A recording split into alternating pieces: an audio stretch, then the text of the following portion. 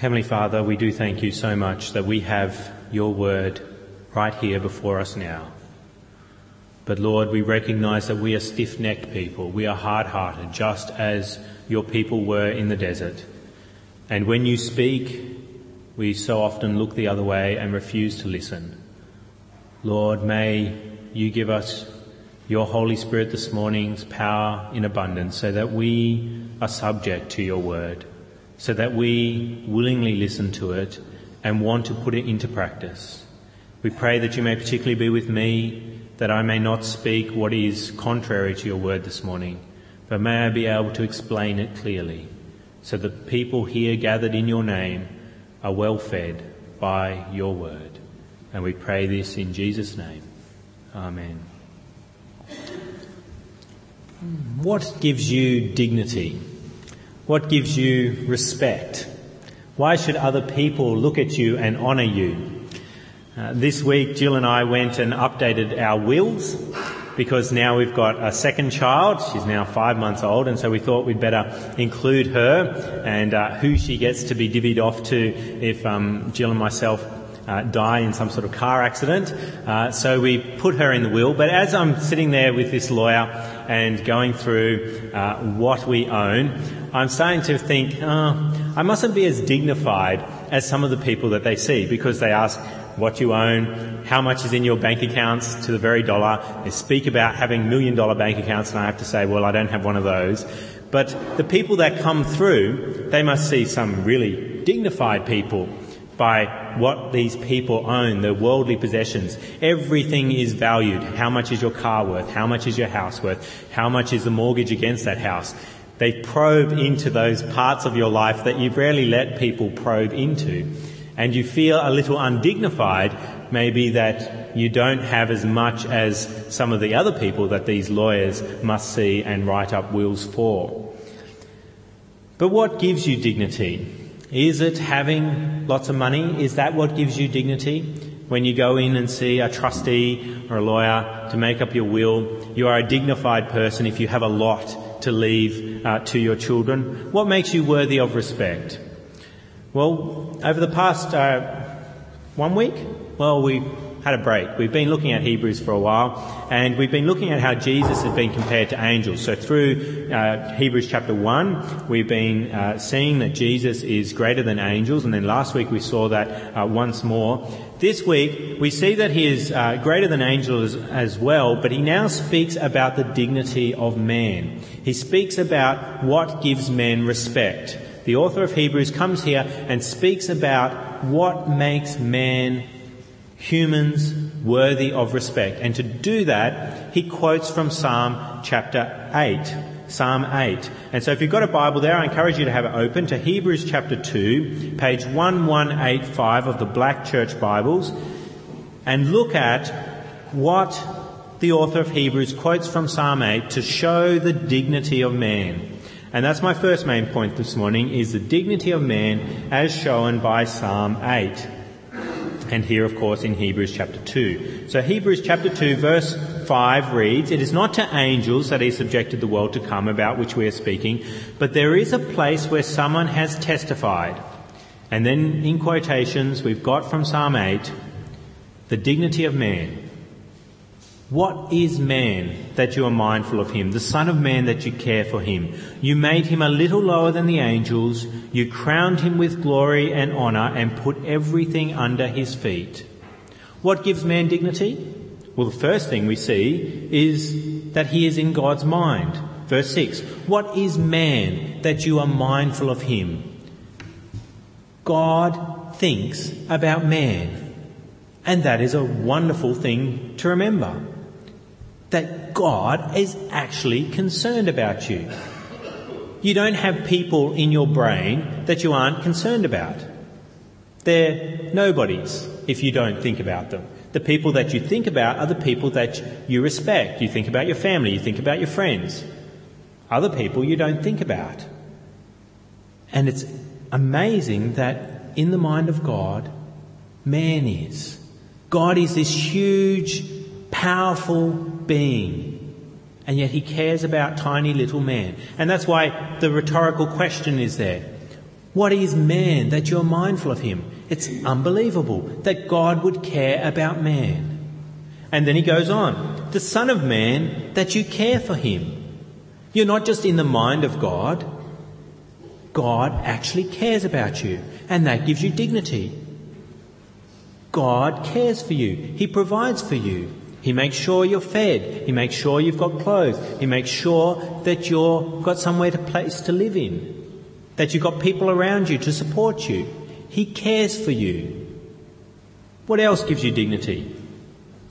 Verse 7, you made him a little lower than the angels, which means that he aren't as dignified as angels. But what does he do? Verse 7, you made him a little lower than the angels. You crowned him with glory and honour. God crowns man with glory, with respect, with dignity and honour. And what else does he do? Verse 8, and put everything under his feet. Now, of course, that doesn't include angels, because we saw that man is a little lower than angels, but everything else is under our feet. Animals are not above man. Plants are not above man. Man is above plants. Man is above animals. It is not a crime to eat a cow, but it is a crime to eat another person. Animals are below you, and that gives you dignity. You've got dignity over the dog. You've got dignity over the cat. You've got dignity over the cockroach. You have dignity because they are under your feet. Now, is this true? Are these things indeed true? Is it that we are in the mind of God? Are we cared for by God? Are we crowned with glory and honour?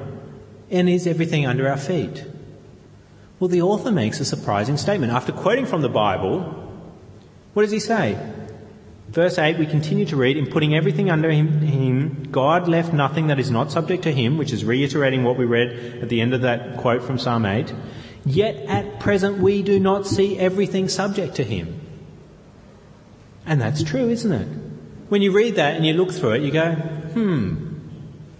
that's not what I see. We do not yet see, particularly the point about everything being subject to man. What happens when you meet a shark in the water? Does it respect you? Does it realise that you are the one above it? No, it bites back. Everything is not subject to us. This quote from Psalm 8 isn't describing what man experiences. And why is that? Well, it's because the dignity of man has been lost. And that's my second main point. The dignity of man lost. And it's true. The passage describing man here, is true about the Garden of Eden, of Adam and Eve. But something's happened since man was created. In the garden, everything was under Adam and Eve. But then the fall happened. They ate from the forbidden fruit and sin entered into the world. And because of sin, we see this picture of man is not the case. It's been tainted. Man is not in the mind of God because man is now the enemy of God. Man is not cared for by God because of sin. Because he is the rebel of God. And so what do we see? We see people starving. We see droughts coming through. We see floods. We see people with nowhere to live, homeless people. We do not see the care that God had for Adam and Eve in the garden. And we do not see everything under our feet. Now, this isn't to suggest that we have no shred of dignity left. God, in his common grace, still fulfills some of these criteria about man to some extent, but it's not the same. We are in the mind of God to some extent. We are cared for by God. We do experience his blessings, don't we? We have something to eat. It's not like we're starving altogether all the time. We have something to wear. We have somewhere to live. But it's not what it should be. And everything is not quite under our feet. Some things are under our feet. Like, I can feel good about smacking a mosquito down and saying, this is not your home, you're going to die now. But if a ground snake was to wander into the house, well, then that would be an example of the fall being in there, and I would be scared of it. I would probably run in the other direction and have to call someone to deal with a snake. I wouldn't take it on my own. But there is an element of grace there. It describes us to some extent, but we do not see it fully. And that's what the author of Hebrews says. Yet at present we do not see everything subject to him. We do not see everything subject to man. Much dignity has been lost.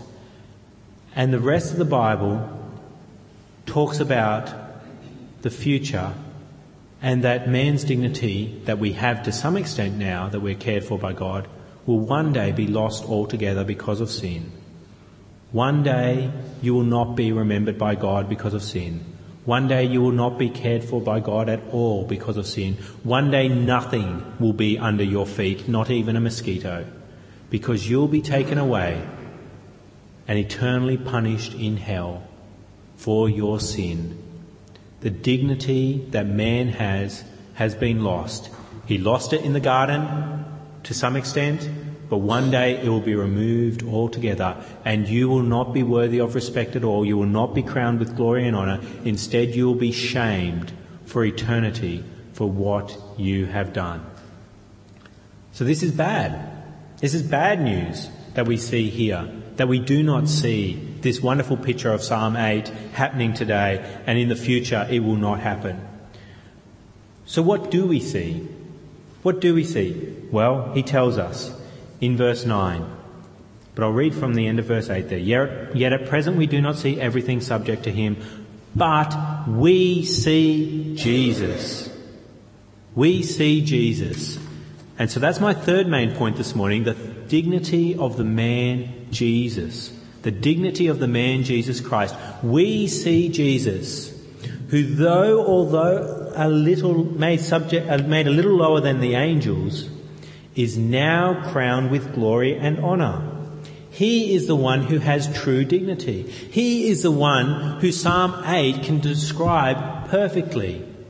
That's what the author of Hebrews is saying. He quotes basically from Psalm 8 in verse 9. We see Jesus, who was made a little lower than the angels, now crowned with glory and honour. And it's true, if we go back to the quote from Psalm 8 in verse 6, we see that what it says there, it says about Jesus. What is man that you are mindful of him?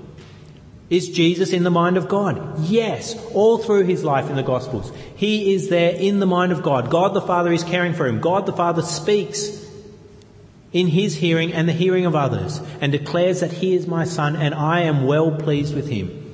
Does God the Father care for him? Yes. He even sends angels at times to care for Jesus. When he's been tempted when he's been fasting in the desert for 40 days, at the beginning of his ministry, then angels come. When he's there at Gethsemane, pouring out his heart to God, an angel comes and comforts him. God cares for Jesus. God shows that Jesus has dignity. And what about else? Verse 7, you made him a little lower than the angels. Yes, Jesus was made a little lower than the angels. And he was crowned and is crowned with glory and honour, and everything is under Jesus' feet. When you see him in the Gospels, can anything stop him? Can demon-possessed people stop him? Can storms stop him? Nothing stops Jesus. Everything is subject to him. And his disciples are amazed when he calms the storm and says, Who is this man? That even the wind and the waves listen to him, because they know that the rest of mankind have no control over the wind and the waves. That the wind and the waves are not under their feet, but interestingly, they're under Jesus' feet. Jesus is the man that is described in Psalm 8. He is the one who has true dignity. So this is good for Jesus, isn't it? He's the one who has true dignity. It's good news for him. But what about for us? There's only bad news, isn't there? That we've lost our dignity to some extent. God is gracious in giving us some dignity today and caring for us and remembering us. But one day we'll lose it altogether. Good news for Jesus, bad news for us? Or is there hope? Why is Jesus crowned with glory and honour? What does the text say? Verse 9. But we see Jesus, who was made a little lower than the angels, now crowned with glory and honour, because he suffered death, so that by the grace of God he might taste death for everyone. There is hope here. And what is that hope? That the dignity of man can be regained, that you can have respect again. And that's my fourth main point this morning. The dignity of man regained. The dignity of man regained. How is the dignity of man regained? Well, it's through Jesus Christ, the only one with true dignity. He is the only one to give dignity, and the way he gives it is through his death. He suffered death so that by the grace of God he might taste death for everyone. If you repent of your sins and believe in Jesus' death for you, you are united to Christ. Christ is in you. And when you have Christ, what do you have? You have dignity. You have respect from God through Christ. Christ, by his death, removes all your sin. He pays for it. He takes the punishment that you deserve. And so you have dignity in God's eyes once more. And so this description of Psalm 8 can describe you as a Christian. Verse 6, but there is a place where someone has testified, what is man that you're mindful of him? Are you in the mind of God if you are a Christian? Yes, you are one of his children. How can you not be in his mind? A father's always thinking about his kids. You are in the mind of God. You have dignity because of Christ. The Son of Man, that you care for him. Are you cared for by God? Yes. As a Christian, everything that happens to you is for your good. Now, we may not understand some of the things that happen to us, how they can be working for our good.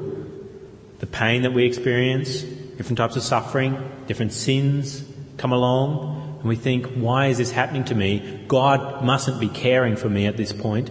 But no, the scripture tells you the opposite. If you are in Christ, you have dignity and God cares for you. Everything that happens to you is for your good and your benefit. And what about verse 7? You made him a little lower than the angels. You crowned him with glory and honour. Are Christians crowned with glory and honour? Yes. Through Jesus Christ, we are crowned with glory and honour. We are given the glory for being one of God's people. We are sons of God, and when we die, or when Jesus returns, we will be given the glory that he promises to give to those who are his people, who follow him in faithfulness, who repent of their sins and believe in his Son. And is everything put under our feet? Verse 8? Yes. Not in this life. You're still going to have to run from the brown snake when it comes in as a Christian. But in the next life, everything is under your feet. And even angels will be under your feet. Do you realise that? Verse 5, what does it say? It is not to angels that he subjected the world to come, about which we are speaking. We're told in 1 Corinthians that we will judge angels. We are going to be God's children in God's kingdom with everything under our feet. We have dignity. We have respect. We have honour through Jesus Christ. So what makes you dignified? When you think about why people should respect you, what comes into your head?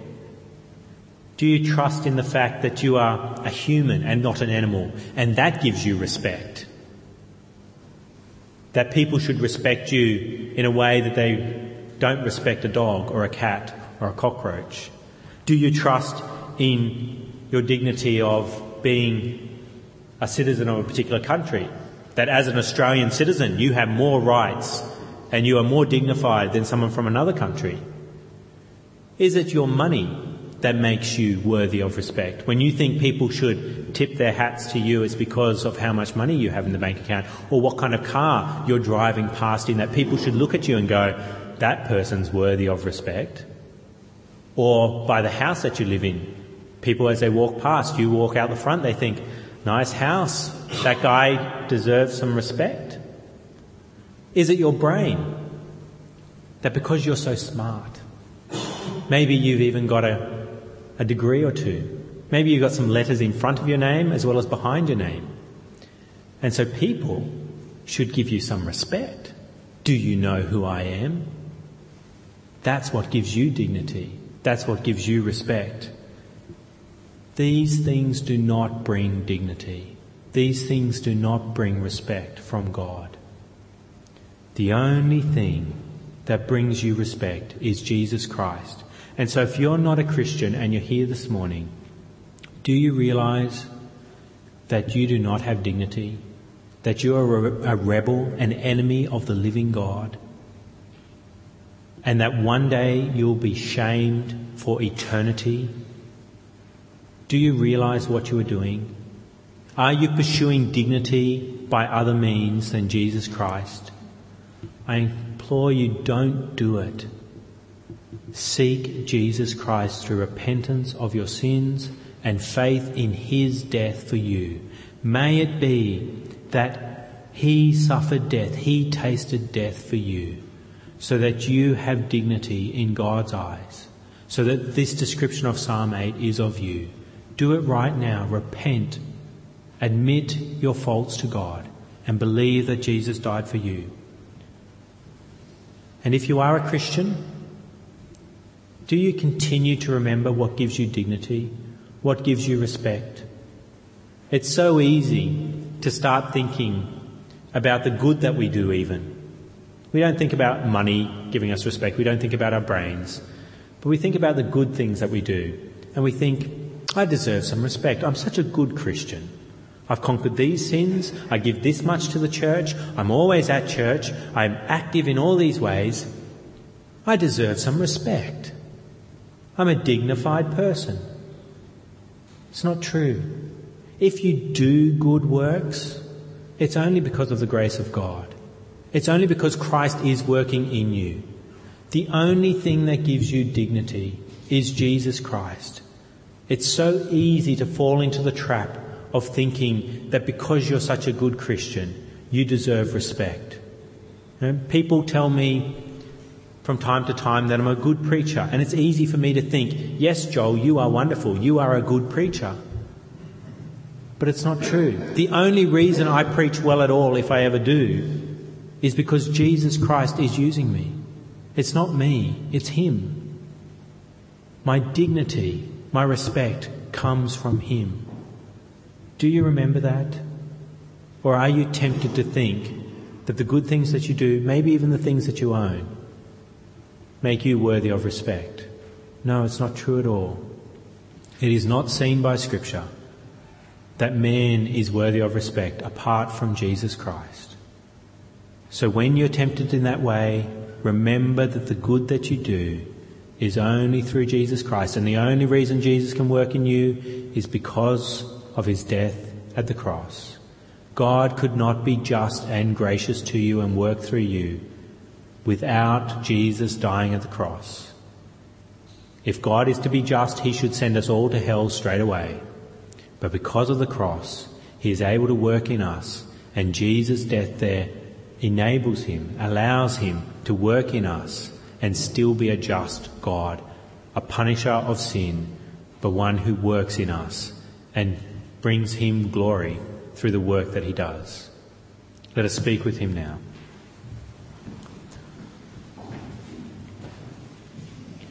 Heavenly Father, we recognise that you are the creator of the world and that you created man with dignity, worthy of honour and respect.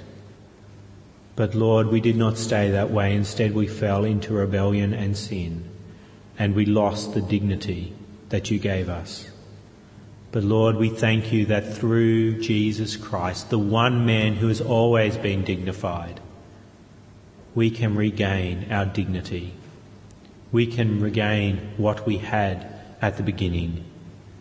Lord, we pray for anyone this morning who is trusting in something else other than Jesus Christ for respect, for dignity. We pray that they may see that as foolishness, that one day they will be shamed for eternity for rejecting the Lord Jesus Christ and his death at the cross. And Lord, we pray for us Christians this morning. We pray that we may remember that anything that is good in us is through Jesus Christ. Anything that makes us worthy of respect is because of the Lord Jesus Christ. And we pray that we may continue to trust in him and give him the glory and the honour that he deserves. And we pray this in his name. Amen. We're going to sing once more. Here is love, vast as the ocean, loving kindness as the flood. When the Prince of Life, our ransom, shed for us his precious blood, who his love will not remember? Who can cease to sing his praise?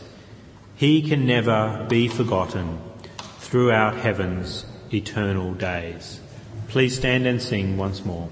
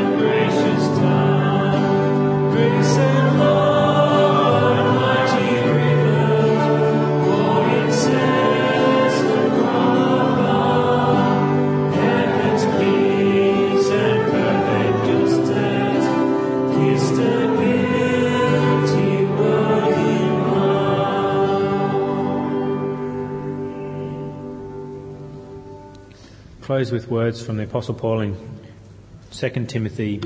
Remember Jesus Christ, raised from the dead, descended from David. This is my gospel for which I am suffering, even to the point of being chained like a criminal.